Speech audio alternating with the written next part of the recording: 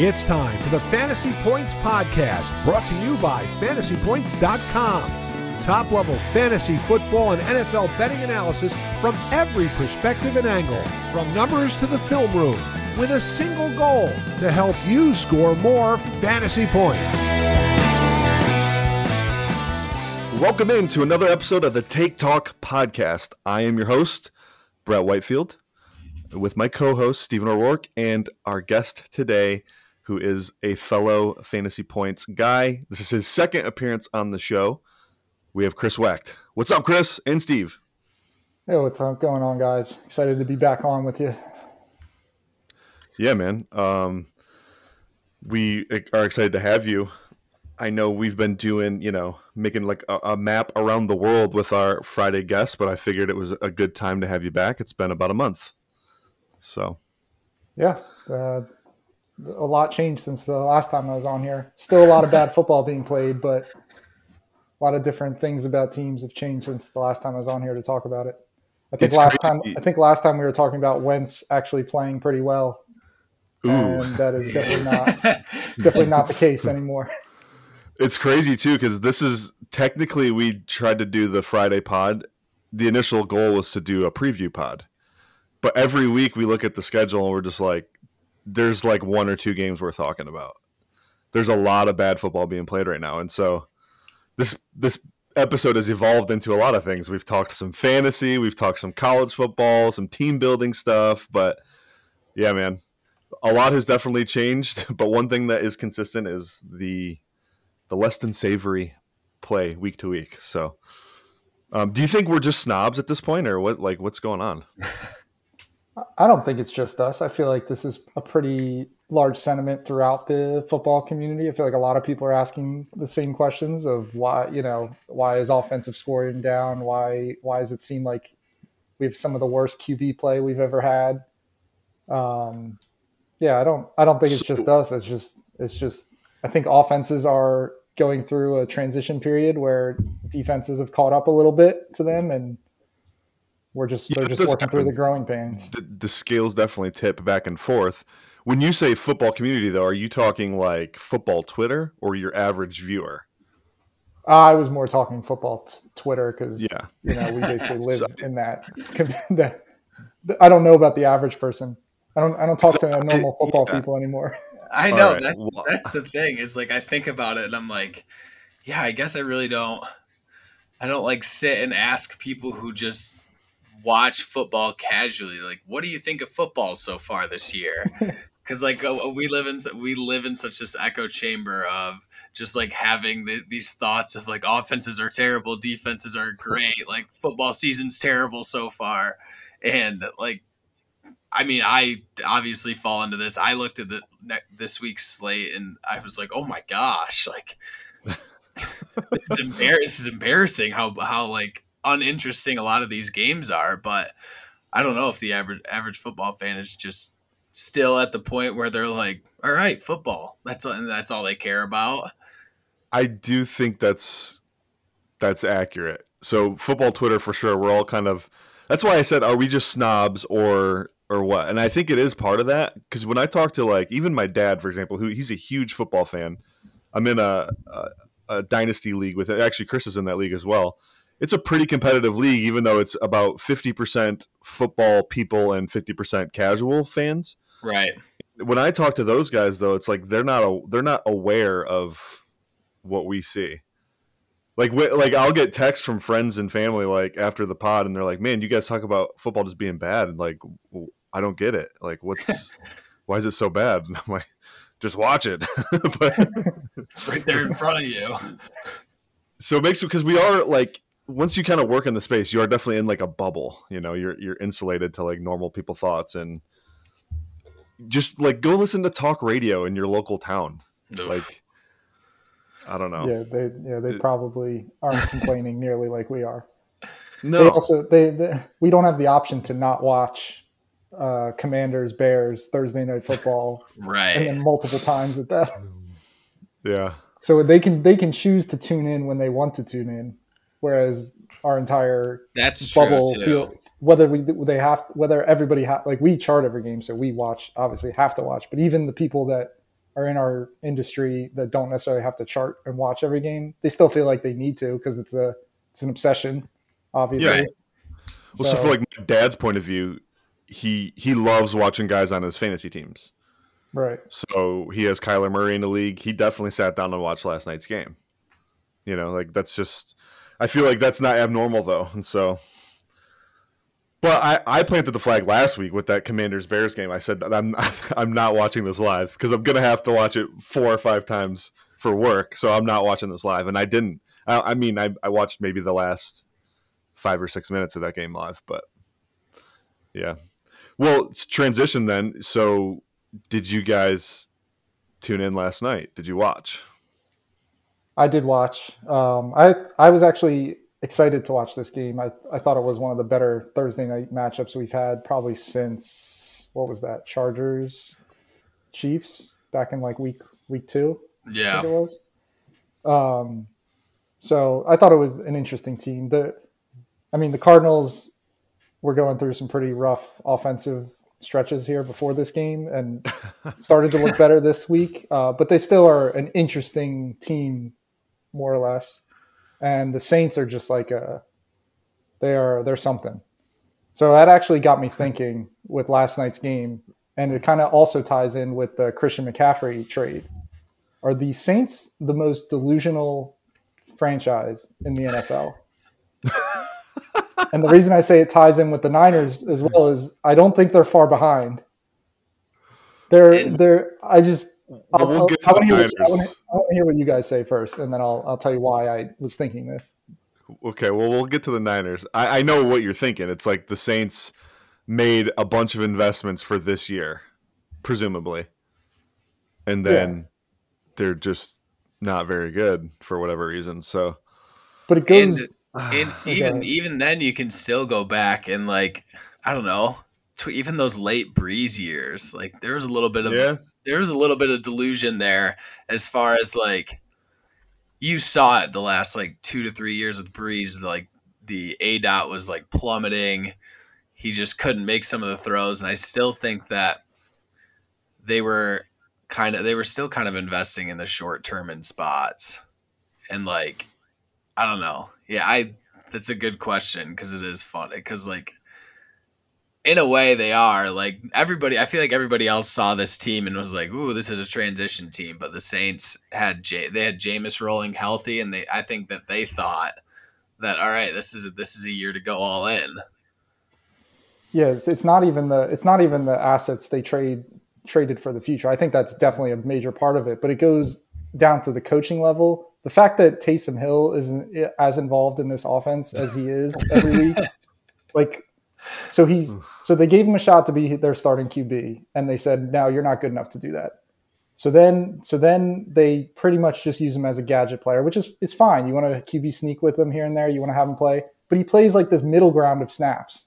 Like he's out there too much, but not enough. It's like they said, you're not good enough to be our QB all the time, but you're good enough for us to waste snaps on you more than we probably should when guys like Alvin Kamara aren't getting the touches that they probably should. Chris Olave's looked great so far.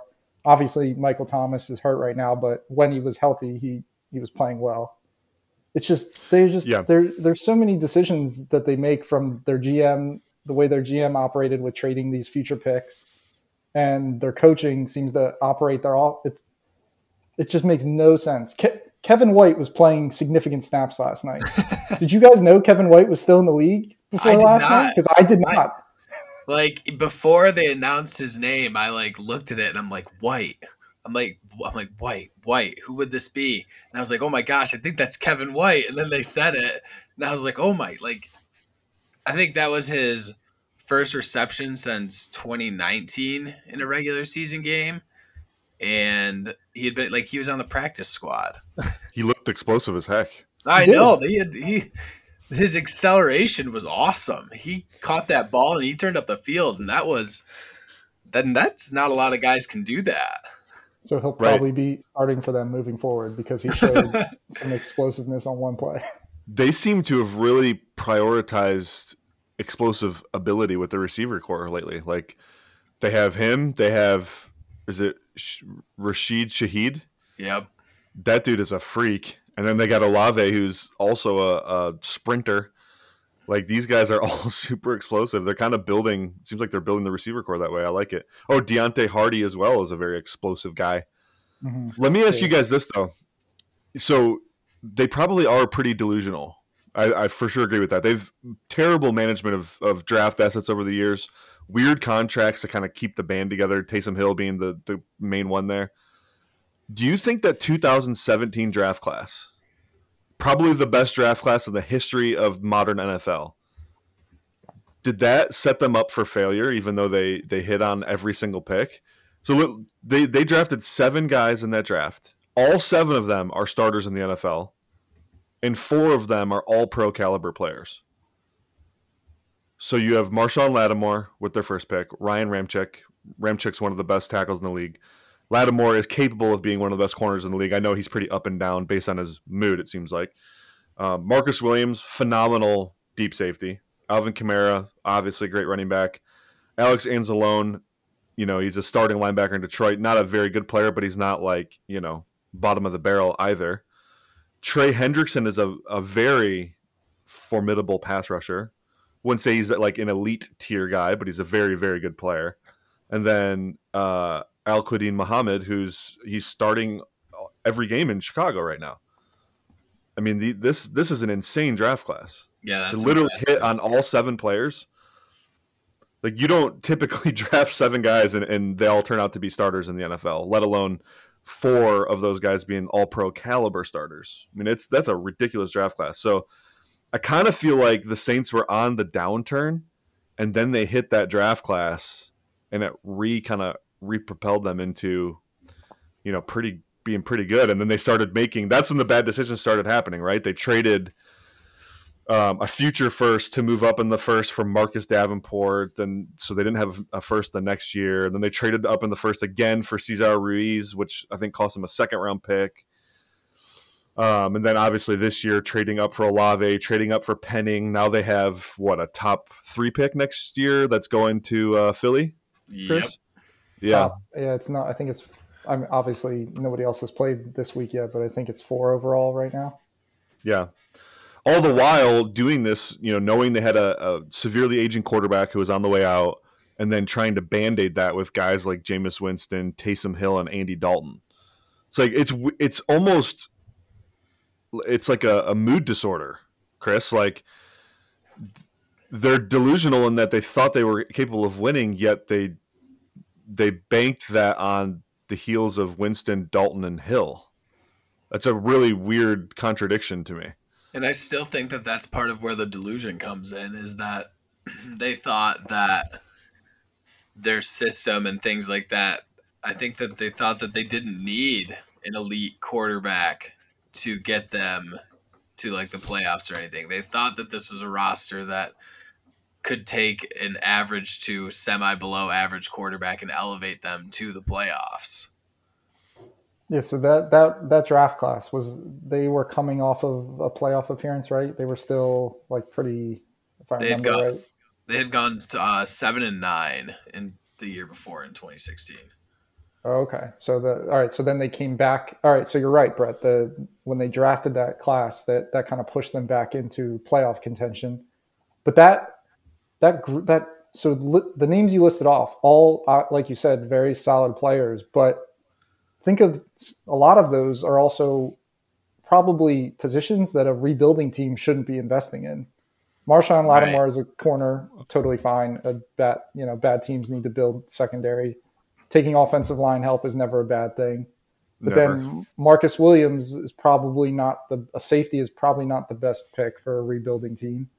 A running back for sure isn't. So while yes, the 2017 class seemed to have pushed them back into relevance, it also, they were being delusional when they picked a lot of those players too in the state of their team at that time. Breeze was still pretty good then. They probably thought they could turn things around. But those aren't the positions that you really want to turn your team around quickly and get you to a Super Bowl. Right. Yeah, the Kamara pick too is interesting because they still had a youngish Mark Ingram on the team who they selected in the first round. Yep. And who was starting to kind of come into his own at that point and was playing pretty well. Yeah. And was Darren Sproles still there? Or was he on the Eagles by then? I don't remember. Oh, I don't know.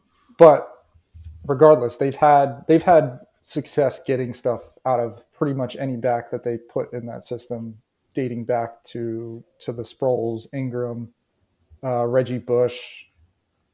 Pretty much anybody has done well there. So investing in Kamara, while yes, absolutely a great player, probably not the best pick they could have made at the time. Yeah. Right. Trying to Cooper Kupp went 2 picks after. That certainly would have done much more than Kamara's done for them. There's a lot of misses, obviously, too, that went after Kamara. But Chris Godwin, another one. Yeah, I mean, Kamara, I thought they got good value on him. I was huge on him that year.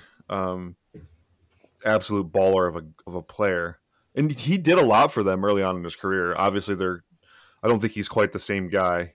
But let's fast forward to this season. What do you guys think is going wrong? Because this team, while I do think there's a good element of delusion with how they performed this year, I didn't expect this bad.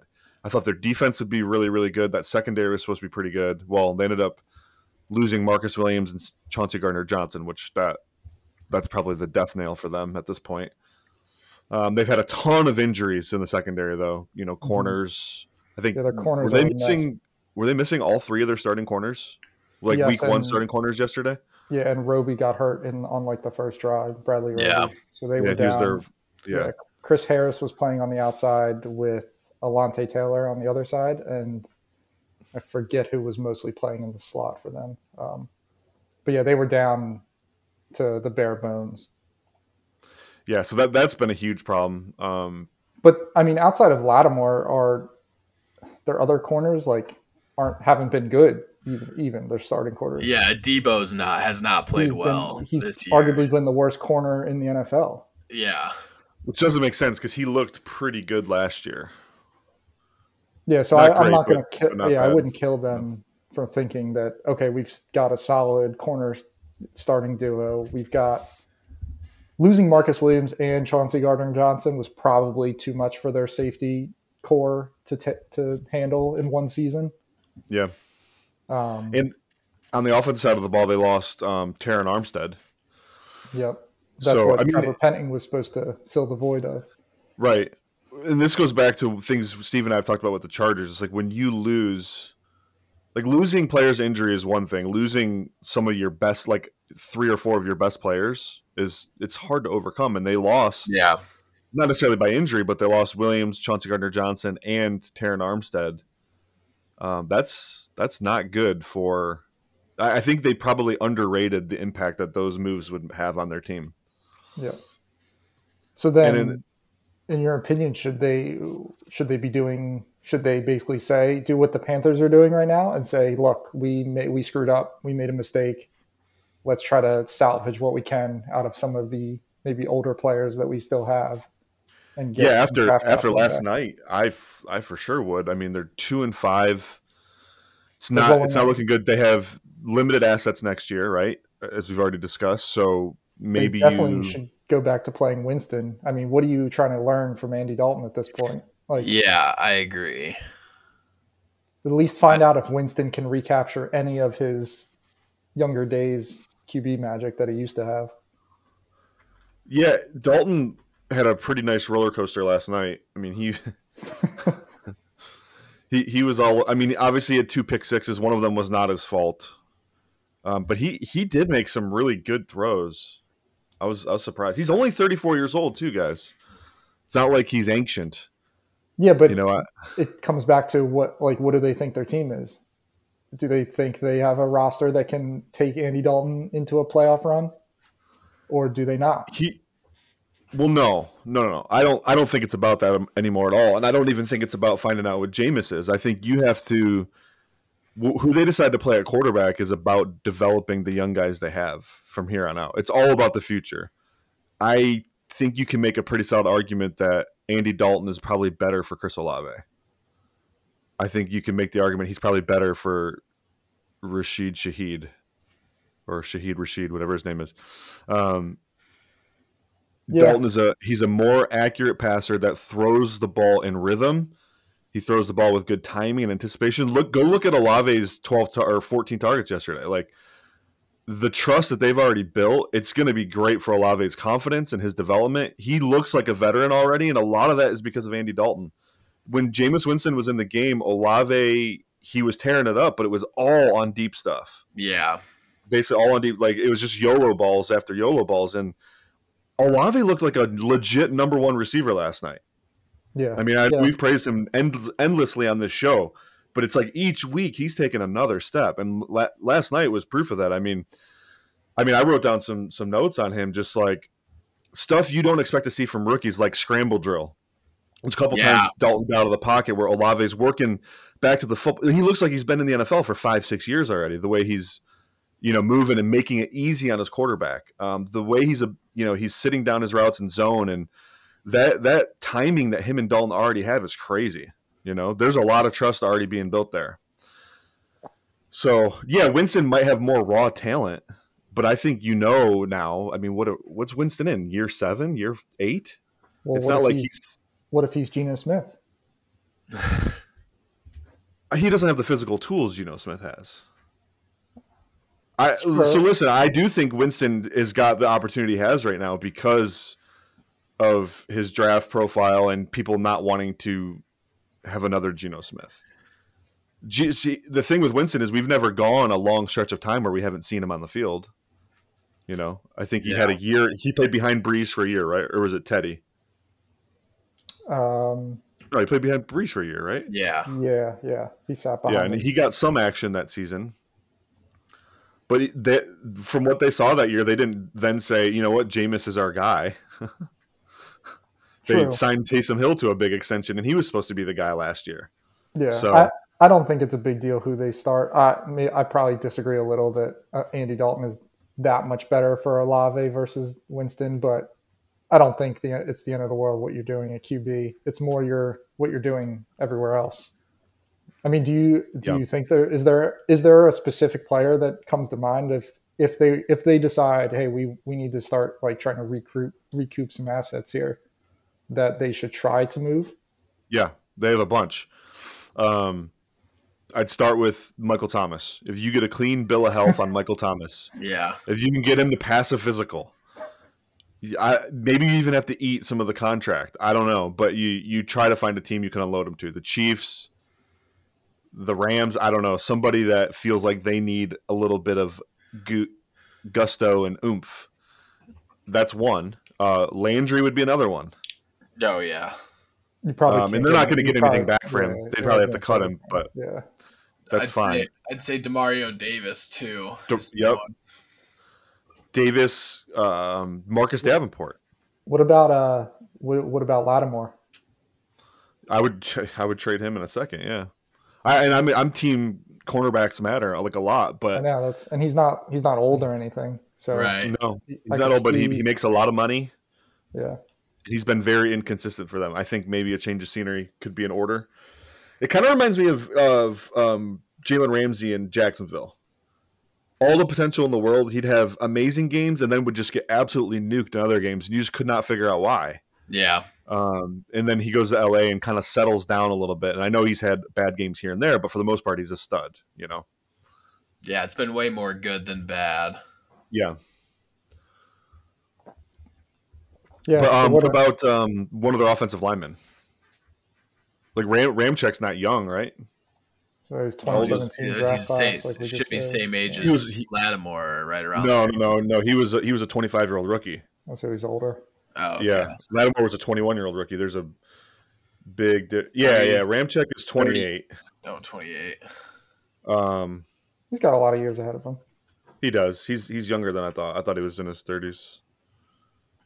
Again, I don't think they could get anything for him, but Kamara would make a ton of sense, obviously. Oh, yeah. Well, especially, and we'll get into the CMC stuff, but it sounds like there are multiple teams in on that and even 2 division teams in a bidding war over that. So maybe you now call the Rams and say, oh, you wanted CMC. We have basically the same guy. I mean, Kamara and CMC are very close in what they do. Now, they win in different ways, but the things you can do with them is very similar. Yeah. Their overall usage profile. Yeah. So I would definitely call the Rams and say, hey, whatever you offered for CMC, we'll do that for Kamara and see where it goes. Like if you get 2 seconds for Kamara, that's a huge win, man. You get a second for a running back. I think that's a huge win. Facts. Yeah, I mean, if you can get more than you paid to get that running back, then you're doing great. Especially after you got 5 years out of him, 5 years of elite production. And I just think like that's one of those that it might kind of screw things for the deadline, because I feel like that may have shot some value for like just what other teams will see this deal now, and they'll start to their value of things will change, and so hopefully it doesn't like make trades hard to get done come deadline time. Yeah, because that was a steep price to get for him. Yeah, should we just jump into that then? Yeah, let's think. I think so we covered Thursday night enough. Yeah, actually, one more point I wanted to make on Thursday Night Football.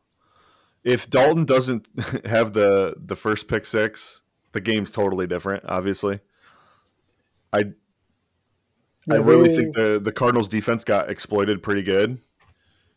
And that's kind of think this Cardinals' defense is not bad. I think they definitely have. There's some deep shots that teams have missed on them over the years, and the Saints hit one pretty early on to Shaheed, right? They had a couple in that game. Yeah. So it definitely started to, but I think they're one of those defenses that is better than we think it is. It's definitely not, the Cowboys defense or anything, but I think they're solid. So one of the things I told you yesterday, Chris, was like, because I was playing props. I wanted to play something on an Olave over, and you were looking at it going, well, hey, the Cardinals have given up the fewest amount of deep passing this year in the league. And I was like, that doesn't seem possible. Like their secondary is just not good. So I actually went and watched every deep target that they've had, and there was like one, I think I told you, it was good coverage on. Mm-hmm. There's a lot of overthrows, a lot of unforeseen circumstances that kind of have inflated and propped up that number. So I was comfortable. I played the Olave over 23.5 yards, longest reception. And pretty quick. Yeah, he hit it a couple times as well. And then Rashid Shaheed had the long one. There was Kevin White's a deep target, or was that intermediate? It was. I know it was a crossing route. Yeah, it was close. I don't. That was like a 6 yard. It was like a 6. Oh, was it only 6? Okay, it was pretty short. Yeah. But the theme of all game, I charted all the coverages this morning. The thing I saw all game is that the Cardinals' coverage is just not tight at all. They're playing a ton of zone, and there's just a lot of holes to be exploited. If they don't get home on the quarterback, like Dalton was just picking them apart, basically. Well, that's the thing. They blitz a ton. I don't know where they rank now, but they knew they were one of like a top 5 blitz rate team. So their philosophy is, we know our secondary is going to have holes in it. We're just not going to let you get through your reads and find where that hole is. And we're just going to send it at you real quick. And teams can neutralize that a number of ways, like screens being a big thing. I know that the Eagles like screen them to death. I want to say they ran like 10 screens when the Eagles played the Cardinals. Well, they play a lot of too high. If you're going to play too high, you're going to get screened to death. Yeah. So, but I still think they're, I don't think they're the defense from previous years where it was like an automatic going to give up 30 plus points pretty much every way, or like 25 plus. Yeah. Well, the crazy thing is that like, and this is, all the credit in the world to Vance Joseph over there, because like they've pretty much improved on defense almost every year for the last like 2 or 3 years. I thought that this year was the year that they were really going to take a downturn, because I thought that their talent level, especially in the secondary, wasn't there. But like Vance Joseph has schemed this up in a way that their secondary isn't really getting exposed too much. I mean, you saw it yesterday where it started, like you said, the cracks started to show, but like on paper, this secondary should be getting torn up way more than it has been. And Sure. They scheme it up well. And I think Isaiah Simmons has kind of settled into his own a little bit, but it helps that they have athletes everywhere. That's true. They and that's kind of their that's where they've built their team around, is just kind of like athletic guys. But it's just crazy how like little they've invested in the defensive side of the ball compared to the offensive side of the ball, and how consistent their defense has been the last 3 years compared to their offense. Yep. I don't know if this was a Saints specific game plan, but I think Simmons probably played the least amount of off-ball linebacker snaps he played all season last night. Like they were doing something with him last night that was really fun, where they're running some cover 2, and instead of having a linebacker or a traditional linebacker fill that hole defender, that buck defender, they were having Simmons do it. And the amount of range he has in that role is insane. So it basically played like a 3-high safety look, but with, cover 2 properties and rules. And it was pretty effective, actually. I think they only really gave up one big catch in that look, and it was one of the Olave. It was like an out that he set it down right between the linebacker and the corner. It was a nice route. But question for you guys: I know we want to get to CMC, but we talked a lot about the Saints.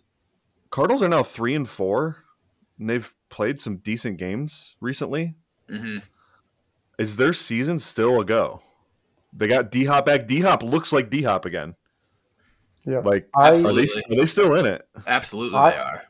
I was a big fan of this offense coming into the year. It would have been better if Hopkins wasn't suspended, but between him, Hopkins, Hollywood, Ertz, and the production, none of the running backs are necessarily special, but the production they can get out of them is good enough. I'm not the biggest Cliff offensive play caller fan, but I think he's terrible. I think the pieces they have are very, very good when they're all together. Like, I can't wait to see what Kyler can do. Hopefully Hollywood can get back and be, effective. I think on the broadcast last night, they were saying it's only supposed to be like, 6 weeks or something like that? Yeah. Yeah, so he's eligible to return in 5 weeks. Yeah. They have a week 13 bye, so you could easily see a week 14 return for him. Yeah. If they're still in it, I mean, that makes this offense very dangerous. I mean, Hopkins, Hollywood, Rondell Moore, Robbie Anderson, Ertz, tons of weapons for Kyler to get the ball to. Yeah. AJ Green got benched last night on the week when they lose. Obviously, they gained Hopkins, but they lost Marquise Brown, and then they decide to bench AJ Green. Yeah. I don't think he played a single snap last night. He did not. He didn't touch the field last night. Crazy. Yeah. It's good because he's washed, but having Rondell, not AJ Green, having Rondell, Robbie Anderson, Marquise Brown, DeAndre Hopkins. I mean, that's probably one of the best receiving cores in the NFL. Yeah. If they're all healthy. At full strength, absolutely. Yeah, Robbie Anderson's route tree was pretty funny last night. It was just all deep balls. It was there was nothing short of 25 yards. But going back to your original question, absolutely, yes, I think the Cardinals are absolutely in this, and they're full go. The Rams are a mess. Yeah, gas pedal all the way down, because this is a division that could be won at 10-7. Yeah. That's a very realistic possibility. The Rams look to be a mess. The Seahawks are a fun team, but they just don't have enough talent. They're just not going to be there. They're going to play in a lot. They're going to be close in a lot of games, but they just won't pull all of them out.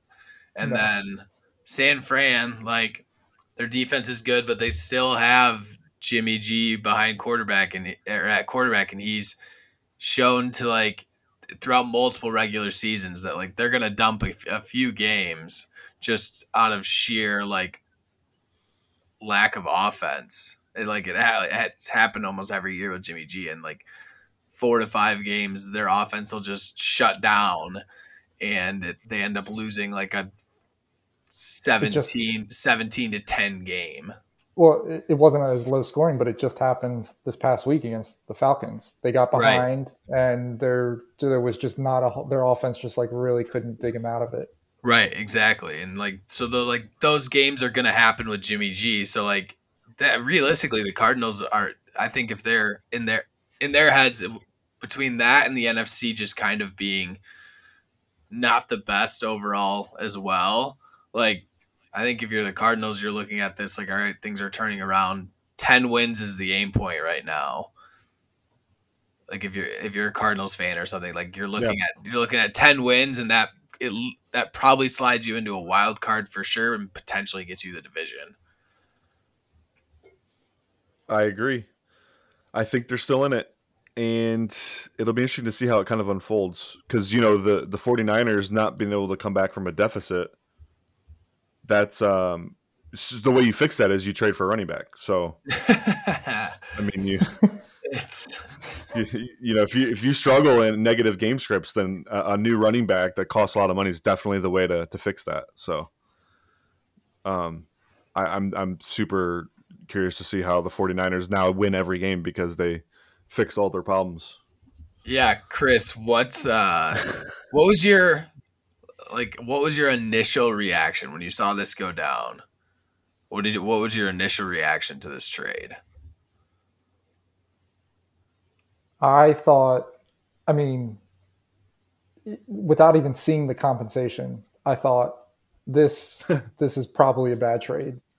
I was like, unless they got him for, a 5th round pick and maybe swap some other late round picks or something like that, but we knew that wasn't going to be the cost to get him. So I was like, all right, so it's a bad trade. I don't need to know what it is. I know it's going to be bad, whatever it is. They have drafted Eli Mitchell, Tyrion Davis-Price, Trey Sermon, all with day 2 picks over the past 2 years. They've watched every running back under the sun, Jeff Wilson, Raheem Mostert, all of those running backs I just mentioned. Jordan Mason has looked okay this year, looked good in this offense, and then said we need to mortgage our future. Yeah, JaMychal Hasty. Yeah. CMC, without a doubt, is better than all of those players. 100%. And without a doubt can be better than they have been in that offense. But I don't think it matters. It makes them a better team by like 1 or 2%. And I didn't even realize this till just now. I was just looking at it. I totally forgot they don't have a 1st round pick next year either. Right. They traded it to the Dolphins. Right. So they don't have a 1st or a 2nd next year. They traded 1 3rd, but I think they got some extra 3rd round picks from coaches leaving to go get other jobs elsewhere. For the Saleh and the McDaniel hire. Yeah, so they do have some 1 or 2 late 3rd round picks even after this trade. But how do they go? So they think they can win this year, obviously, which I don't totally blame them with the state of the NFC. Right. But how are they going to fix their QB problem moving forward unless they still have hope for Trey Lance? And also, like, I saw someone say this on Twitter, and it's such a great point. But like, the whole point of the Kyle Shanahan system is that you're not supposed to need to invest resources in running back. You're supposed to be able to just plug and play guys off the street and still have an effective running game because you have the linemen, because you have the exotic runs, because you mix in Deebo Samuel. Like, you're supposed to not need to pay or go after a big name running back. You can like be the team that plays the 6th rounder, but they've also gone like opposite of that with like all their day 2 investments into it. Yeah, I mean, that goes back to Mike Shanahan in Denver. It's like, right. It didn't matter. Whoever the starting running back in Denver was, you could literally count on them for like 1,000 yards and 10 touchdowns in fantasy. It did not matter. Yeah. Like, think about the cast of characters that have gone for 1,000 yards in that offense over the years, whether it was the Denver system or in Washington when they were doing it, or now in San Francisco. It's pretty nuts, man. And Alfred Morris went for 1,500 yards as a rookie. That's who in that system, undrafted. That was the first person that came to my mind was Alfred Morris. And this is the only spot where I don't think his dad ever really heavily invested in running backs either, but definitely Kyle has definitely not really ever invested in running back until recently. Yeah, this regime's drafted 6 running backs. Yeah. And then also signed guys like Tevin Coleman to big contracts, Jerick McKinnon to big contracts. They found Raheem Mostert off a scrap heap, and he ended up being the best one of all of them. Did that start when Frank Gore finally retired? Because I know he was there when Shanahan first got there, and they were drafting running backs when he was still there. So it basically started as soon as Kyle Shanahan got hired there. Yeah, they drafted Mark. Yeah. Wow, I mean, even the regime before them too. I mean, I think I pulled a stat: 14 running backs in 14 years they've drafted. Wow. And some of them they've doubled. Like some years they didn't draft the running back, and there's years where they've drafted 2 or even 3. But you're saying that goes pre John Lynch. It goes pre John Lynch too. It's crazy. So they draft like multiple years in a row. They took a day 2 or hot. Let's see, LaMichael James in the 2nd round one year. Yeah. The next year, Marcus Lattimore in the 4th round. The next year, Carlos Hyde in the 2nd round. The next year, Mike Davis in the 4th round. The next year, Kelvin Taylor. The next year, Joe Williams.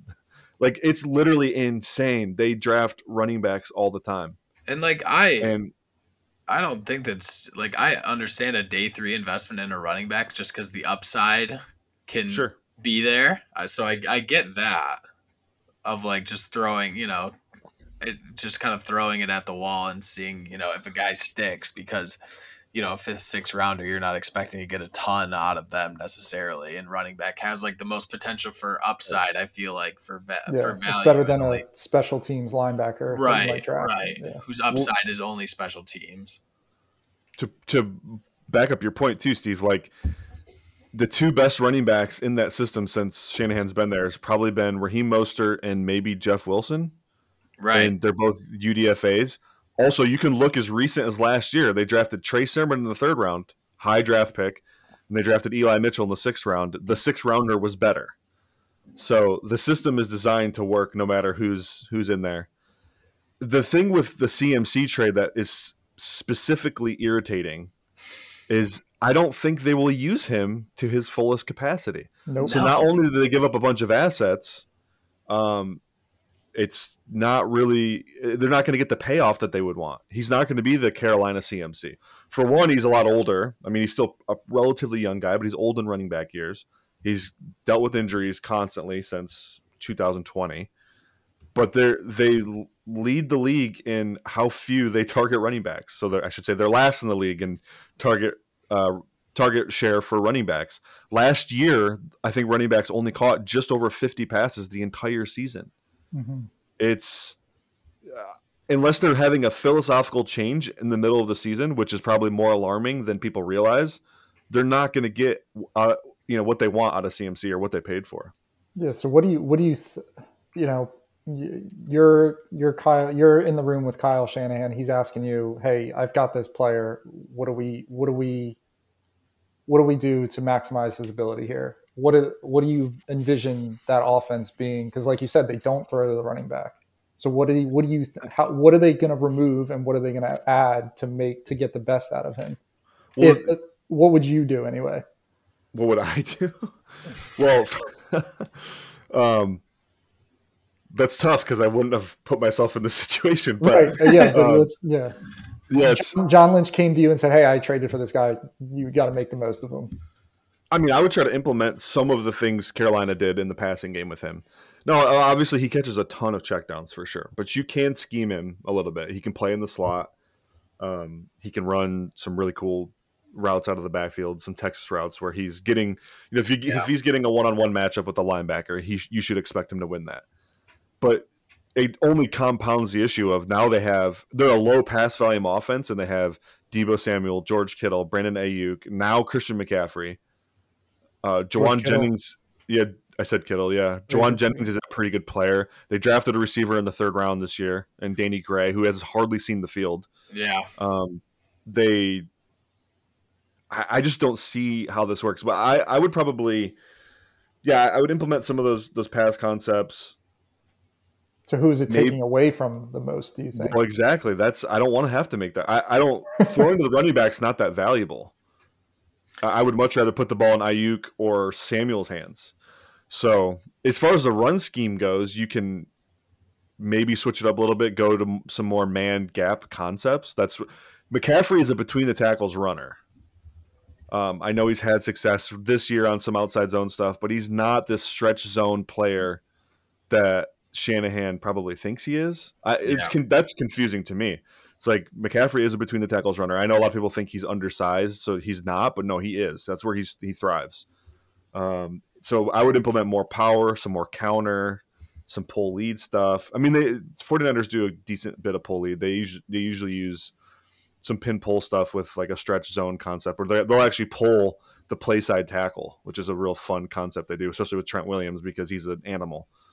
I would try to get to more stuff like that where it's gap and McCaffrey's got to hold a hit and he can make a linebacker miss in the hole and then, generate some yards after contact that way. But if the pass game, Chris, I don't have answers for you. I don't know. I don't know. Do you think we see a lot of, McCaffrey, Debo are in the huddle together, but Debo's in the backfield and McCaffrey's lined up in the slot or something? Yeah. You've been seeing them do that with Eli and with Wilson. Do you think that is what maybe Shanahan most valued in this, is that when he lined up Mitchell or Wilson out wide, they weren't the receiving threats that he would have wanted to do that with? And do you think there's value in that? Does it matter that they weren't that great of pass catchers and McCaffrey is? Minimal value. It's basically an expensive ass decoy is what it is. And at that point, it's like, okay, just go, like, why don't we just go invest in a slot receiver? Go pay a quarter of the price and go get a slot receiver from someone that has upside or something like that. They have one of the best slot receivers in the game too, in Debo. So it's frustrating when they move Debo to the backfield. Right? Yeah, exactly. I know. Without having to come out with no running backs in the huddle because they want to keep in the opposing defense an extra linebacker on the field or something. Is Kyle Shanahan just going to go? Yeah. Is he just going to go full gadget and it's just going to be a free for all on their offense? Is that what's going to happen?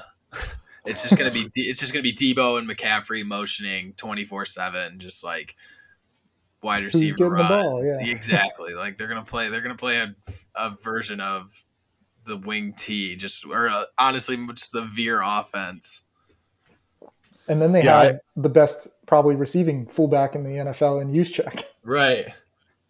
True. Oh my God, that's a great point. He's kind of just like a bigger, slower McCaffrey in a lot of ways. Or a smaller George Kittle. Yes. Yeah. Exactly. That's a great example. He's between McCaffrey and Kittle. Yeah. They're the three evolutions of each other. Yeah. Exactly. They're like different weight classes, for what they do. Kittle's the one that I feel for the most, because I feel like he's got so much talent, and there's just I don't see how he can possibly be viewed. I mean, he'll always be viewed as an elite tight end, but like his production is just not gonna.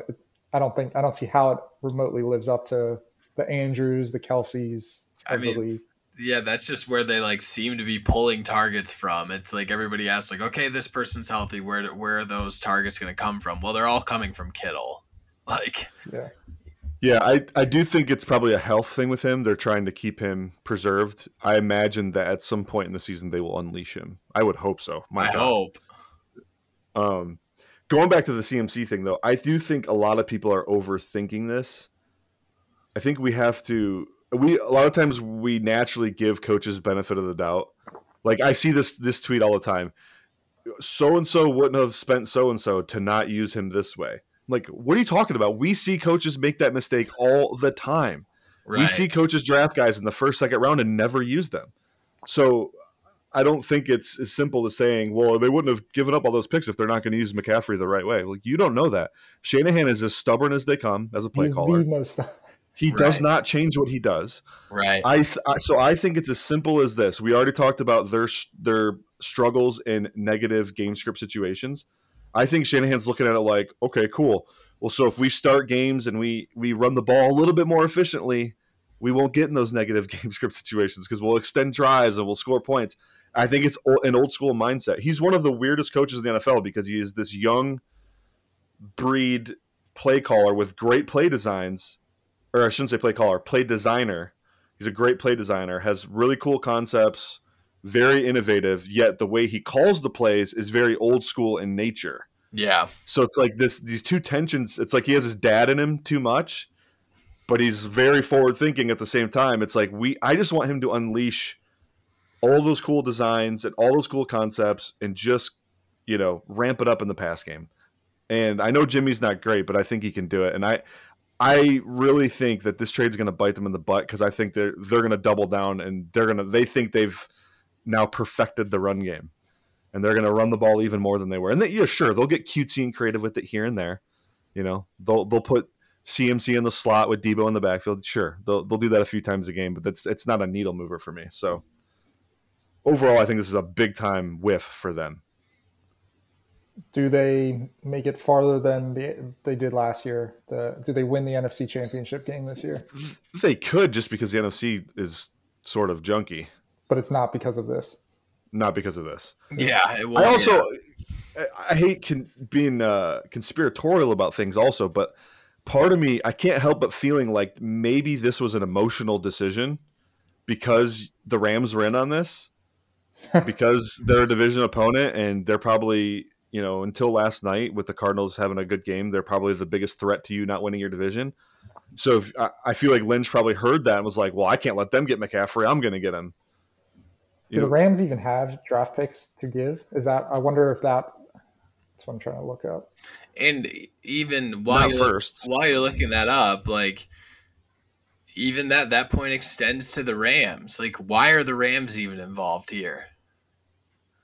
Of all the things that the Rams have issues with right now, how in the world do Les Snead and McVay come away with it and say it's the running back that's the issue?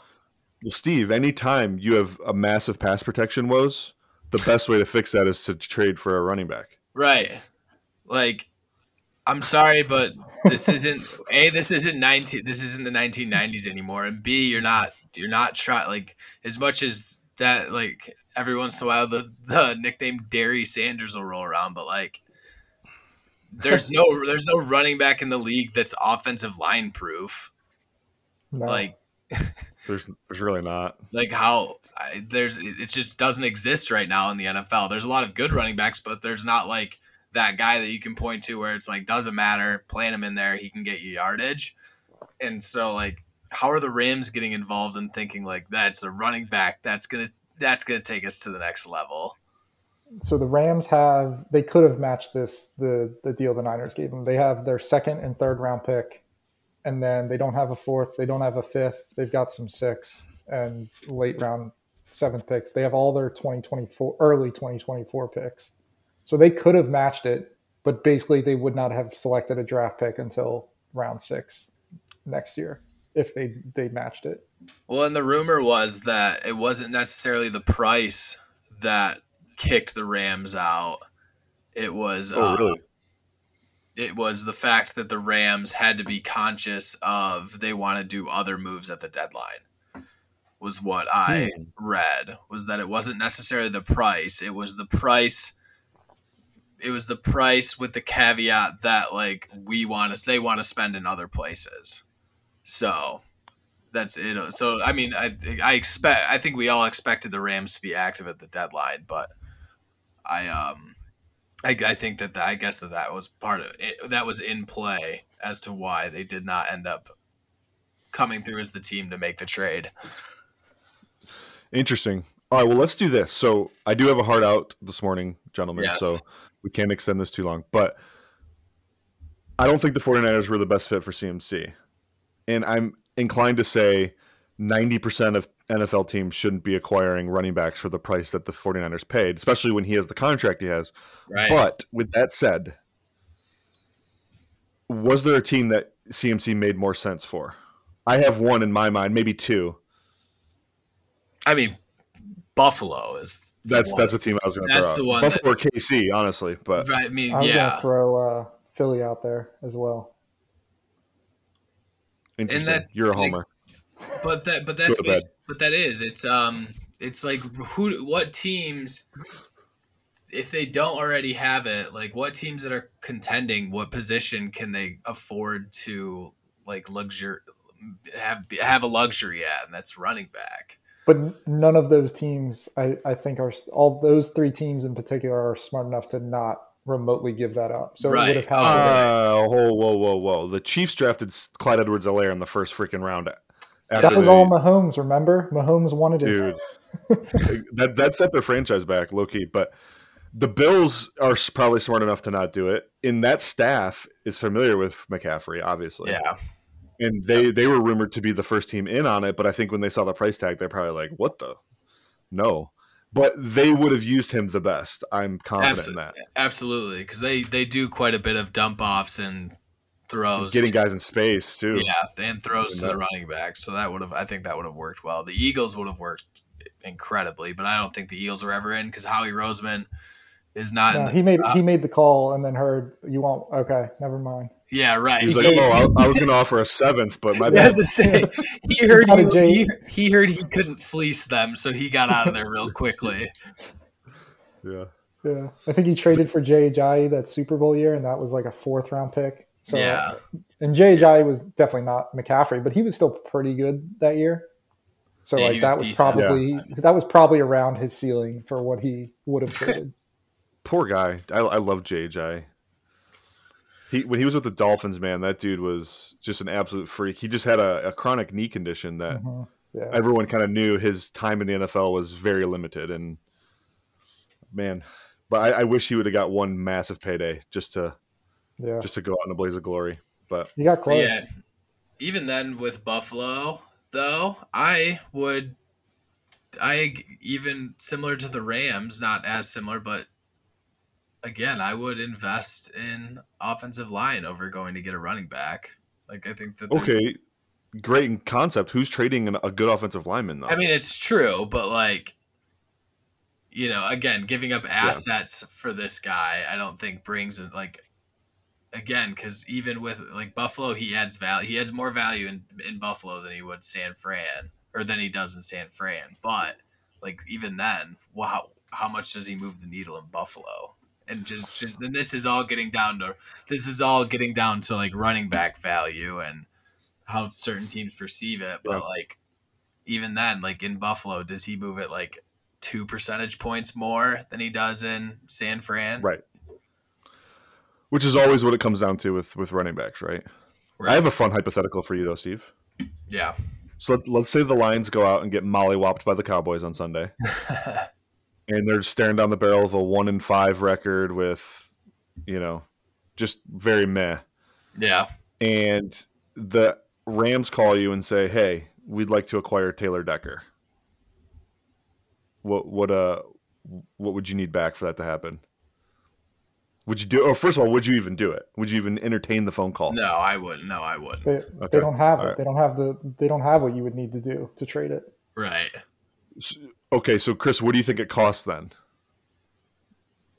Probably a 1st round pick to start. So, but they have their 2024 pick. That's what I'm saying. Are you willing to punt that off to 2024? I would say they already got the 2023 pick. So right, I know, but that's what if I was the Lions, I wouldn't want to wait till 2024 for me to get value out of that trade.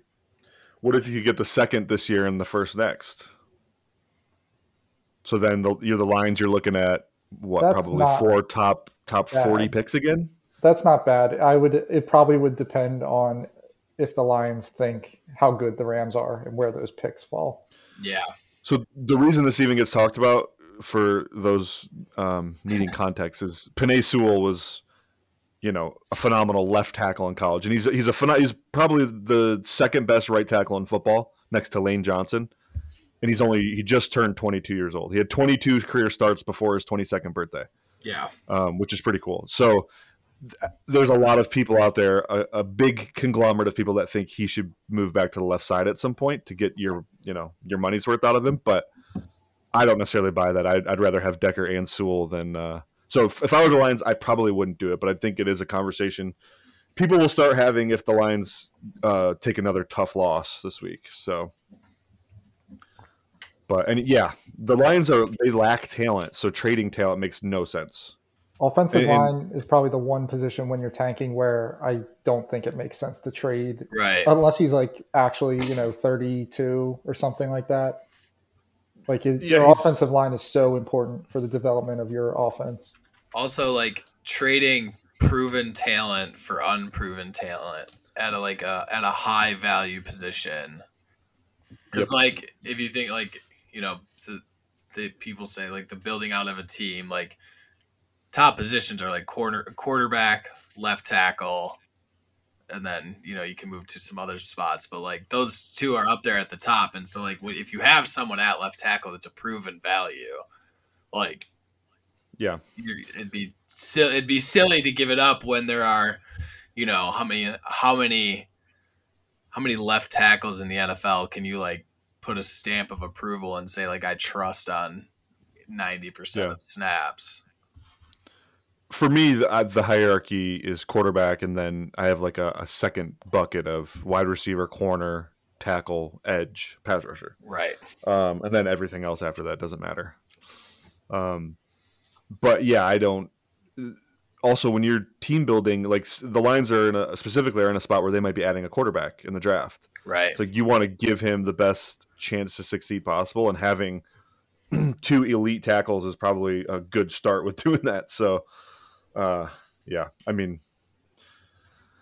I think everyone kind of realizes that, and that's just like the value of having a elite to almost elite player at a position is that it then makes filling the positions around that person easier. Like if you have an elite wide receiver, the other guys you get at wide receiver don't necessarily need to be as good because you get more value out of the elite receiver. An elite tackle, like you can put a little bit less than guard next to him and still get away with it. I mean, the Lions did it on the opposite side with Sewell starting Stenberg for a while, like with that same thought process of like, okay, Sewell's good enough that he can kind of cover up some of the woes that Stenberg has in the passing in pass pro.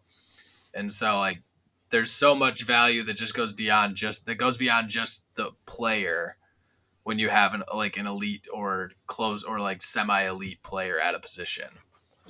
Right. Oh, well, sweet. We did this in an hour. Not bad. Any closing thoughts from you guys? Anything you want to throw out there?